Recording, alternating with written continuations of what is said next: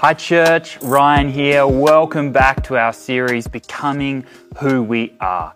It's a series through the book of Ephesians, and we're looking at who we were in sin, but through the work of Jesus, who we are and who we are becoming. So let me introduce this session to you today. It's all about how we were disempowered in sin and how we become empowered by Jesus through grace. Let me begin by asking you, do you remember when you were learning how to ride your bike and you start out on training wheels? Specifically, do you remember the moment when your parent let go? Where they let go, you've got this, you can keep riding, you can do this. Do you remember that moment? Do you remember the moment when you were learning to drive and the driving instructor or one of your parents stops white-knuckling the handbrake and actually lets go? It's so different, isn't it, when someone simply empowers us with a phrase like, you can do this, you've got this. And so today we're talking all about how we were disempowered, how that power was taken from us in sin, and how we've been empowered by grace. It begins in Ephesians chapter 1, verse 19 to 21. What is the immeasurable greatness of His power towards us who believe, according to the working of His great might that He worked in Christ when He raised Him from the dead and seated Him at His right hand in the heavenly places, far above all rule, authority and power and dominion, and above every name that is named, not only in this age but also in the one to come. This idea of there being powers in the heavenly space and that God has shown His power over them through Christ and raising Him from the dead is a powerful biblical theme. We're going to trace it through. So where do we see this theme develop? Through the Scriptures. First idea is that God made, in creation, He made two sets of co-rulers, rulers who rule alongside Him and under Him. Have a look, Genesis chapter 1, verses 16 to 18, and then verse 28. God made two great lights, the greater light to rule the day, the lesser light to rule the night, and the stars. God set them in the expanse of the heavens to give light on the earth, to rule over the day and over the night, to separate light from darkness. God saw that it was good. Verse 28, God blessed humanity. God said to them, be fruitful, multiply, fill the earth, subdue it, have dominion over the fish of the sea, over the birds of the heavens, over every living thing that moves on the earth. So there's two types of creatures that are given authority, power to rule right back there in creation. Spiritual creatures, creatures over the supernatural space that have these physical representations, sun and moon and stars, are to rule over the heavenly space. And then earth creatures, dust humans, are given the authority, the power, they've been empowered by God to rule over the physical things, the things of the heavens, the birds and the fish of the sea and the stuff on the land. So there's two sets of co-rulers under God over the things that He has made. But humanity, instead of using their rule and authority correctly, they hand it over. They become disempowered in sin. We read this in Deuteronomy chapter 4, verses 19. We see, beware lest you raise your eyes to heavens, and when you see the sun and moon and stars, all the hosts of heaven. Hang on, all the hosts of heaven are language for spiritual creatures. So the sun, moon and stars are part of spiritual creatures that rule, have authority in the heavenly space. So don't draw your eyes up to them. You would be drawn away and bow down to them and serve them, things that the Lord your God has allotted to all the peoples under the whole heaven. We see that's exactly what did happen in Genesis chapter 3, verses 19. We read about how God is bringing a curse upon the land that's going to negatively impact the human. He was meant to rule over the land, but now He has to work in the land. It's so much more difficult. Genesis 3:19, by the sweat of your face you shall eat bread till you return to the ground, for out of it you were taken, for you are dust, and to dust you shall return. Instead of having rule over the land is cursed. They've been disempowered. There's something else that's taken over authority and rule over this space. 1 Corinthians 12, verse 2. You know that when you were pagans, you were led astray to mute idols, however you were led. And Titus 3:3. For we ourselves were once foolish, disobedient, led astray, slaves to various passions and pleasures, passing our days in malice and envy, hated by others and hating one another. The idea is, in sin we were disempowered. Instead of co-ruling under God as we were made to, we gave that authority over to these spiritual creatures, the demonic. And now they have the authority humanity was meant to have. But the story doesn't end there. Just as the physical space and the spiritual space we've been disempowered from, so too our internal space, our will has been corrupted. Proverbs 4:23, keep your heart with all vigilance, for from it flow the springs of life. Jeremiah 17:9, the heart is deceitful above all things and desperately sick. Who can understand it? Romans 7:15-18, for I do not understand my own actions. For I do not do what I want, but I do the very thing I hate. Now if I do what I do not want, I agree with the law that it is good. So now it is no longer I who do it, but sin that dwells in me. Do you see how he's been disempowered here? For I know that nothing good dwells in me, that is, in my flesh. For I have the desire to do what is right, but not the ability to carry it out. Can you see here in sin how even our internal space has been disempowered? And so we need Jesus to come to empower us and to destroy the powers, those spiritual hosts of heaven, the demonic, that have had authority. And so Jesus comes as our empowerer. Colossians chapter 1 verses 15. He disarmed the rulers and authorities, put them to open shame by triumphing over them in him. 1 Corinthians 15:24-26. Then comes the end, when he delivers the kingdom to God the Father, after destroying every rule, every authority and power. For he must reign until he has put all his enemies under his feet. The last enemy to be destroyed is death.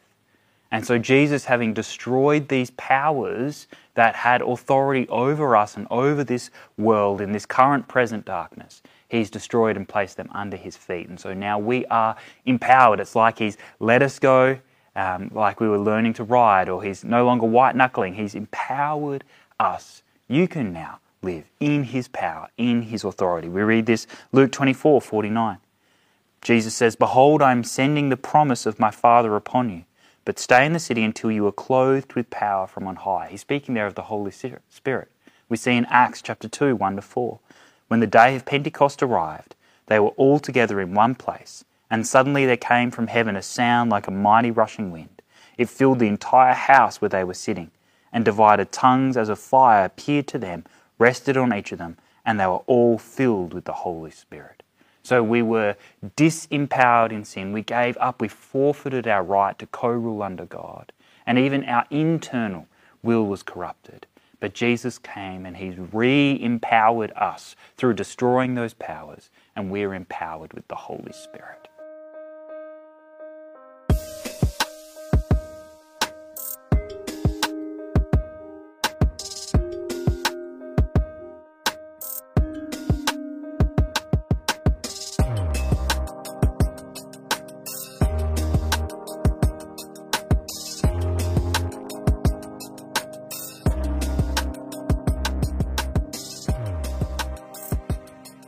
So then how does Paul trace this theme of being disempowered in sin, being empowered by the victory of Christ through Ephesians chapter 1-3, our seated position in Christ? He begins Ephesians 1 verse 3.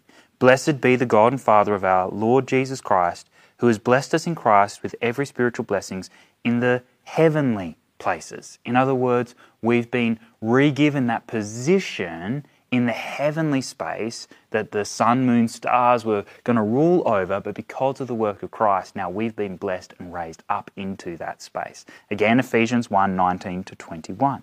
What is the immeasurable greatness of his power towards us who believe, according to the working of his great might, that he worked in Christ when he raised him from the dead, seated him at the right hand in the heavenly places. What God has done to Christ, we're going to see in a moment, he does to those who are in Christ. He's placed Christ far above all rule and authority and power and dominion, above every name that is named, not only in this age, but also in the one to come. And in chapter 2 we read, we were dead in our sins. We were following the prince of the power of the air. Those are the demonic spiritual beings that we forfeited our co-ruling with God to. But God raised us up with him, seated us with him in the heavenly places in Christ Jesus. For by grace you have been saved through faith. And this is not your own doing. It's not your power. You've been empowered. It's a gift of God, not a result of your works. It's not your power. You've been empowered so that no one may boast. Chapter 3, verses 7. Of this gospel I was made a minister according to the gift of God's grace, which was given me by the working of his power. Chapter 3, verses 9 to 10. So that through the church the manifold wisdom of God might now be made known to the rulers and authorities in the heavenly places. Chapter 3, verses 16. That according to the riches of his glory, he may grant you to be strengthened with power through his Spirit in your inner being. Gee, can you see how much this language of power, being disempowered in sin, being empowered by the victory of Jesus, comes through? Ephesians 1 to 3, it's all over the place. So what does that mean for your story? Have you ever felt lacking ability, lacking power, feeling unable? Well, that's how we feel in the flesh, in our sin. That's life as a human. Welcome to the human race, right? Like none of us have always felt like we are strengthened and empowered, but we need to hear that Jesus has empowered us, not to do whatever we like, but empowered us towards his righteousness. And so I need you to hear, if you're maybe a part of a community that's been disenfranchised, that's been disempowered. So maybe that is the race that you belong to, supposedly. I think we're all a part of the human race, and Ephesians 2 really speaks into that. But in our world, there has been a sense that you've been disempowered. Or maybe it's your gender or your upbringing or your intellect or whatever it is, and you feel disenfranchised, you feel disempowered. You need to know, friend, that in Christ we are now equal as a body, and we've been empowered by Jesus to live his way. And even when our flesh feels weak, he is our strength. That is good news for us on those days where we feel like we just don't have it in us. Well, it's not our strength, it's his strength. How does our seated position as empowered by Christ play itself out as our walk? How do we live this out? Ephesians 4, verse 1 and then verses 12 to 13. Walk in a manner worthy of the calling to which you have been called, to equip the saints for the work of ministry, for building up the body of Christ, until we all attain to the unity of the faith and of the knowledge of the Son of God, to mature manhood, to the measure of the stature of the fullness of Christ. See, we've been given this power, we've been empowered to build others up. That's the role of empowering others. The church should feel like the most empowering place, because we declare there is no one amongst us who should be disenfranchised or disempowered, but rather we empower each and every one of us to do the work of ministry, to build up one another towards unity and maturity.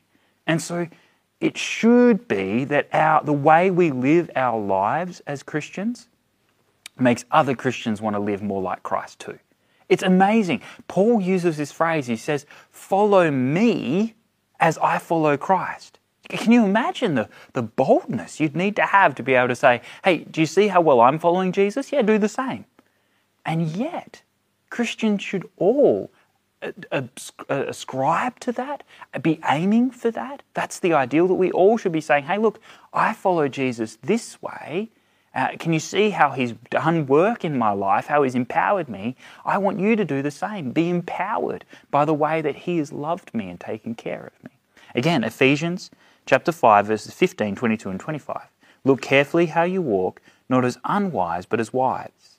Wives, to your own husbands, and husbands, love your wives as Christ loved the church. So the first place that we should see a lot of the empowering of Christ is the church. The second place is the home. Wives to husbands, husbands to wives. Husbands, you're to love Christ as Christ, you're to love your wife rather, as Christ loved the church. How did he love the church? He died for it. In other words, he allowed himself to have less power. He wasn't like the world that kept chasing after what more can I grab, but rather he gives up what he has to empower his wife. What a beautiful picture of marriage and the home, where the wife seeks to empower the husband and the husband seeks to empower the wife, and the parents seek to empower their children, and the workers seek to empower their boss, and their boss seeks to empower the workers. Do you see how this household of faith in wisdom should be building everyone up to unity and to maturity? That's how we should walk. Do you walk like that? Do you empower people? Do you build them up with your words, with your actions, or do you tear them down? Let's have a look then. If we're seated with Christ in his victories, we've been empowered by him, and now we walk empowering others, what does it mean for us to stand?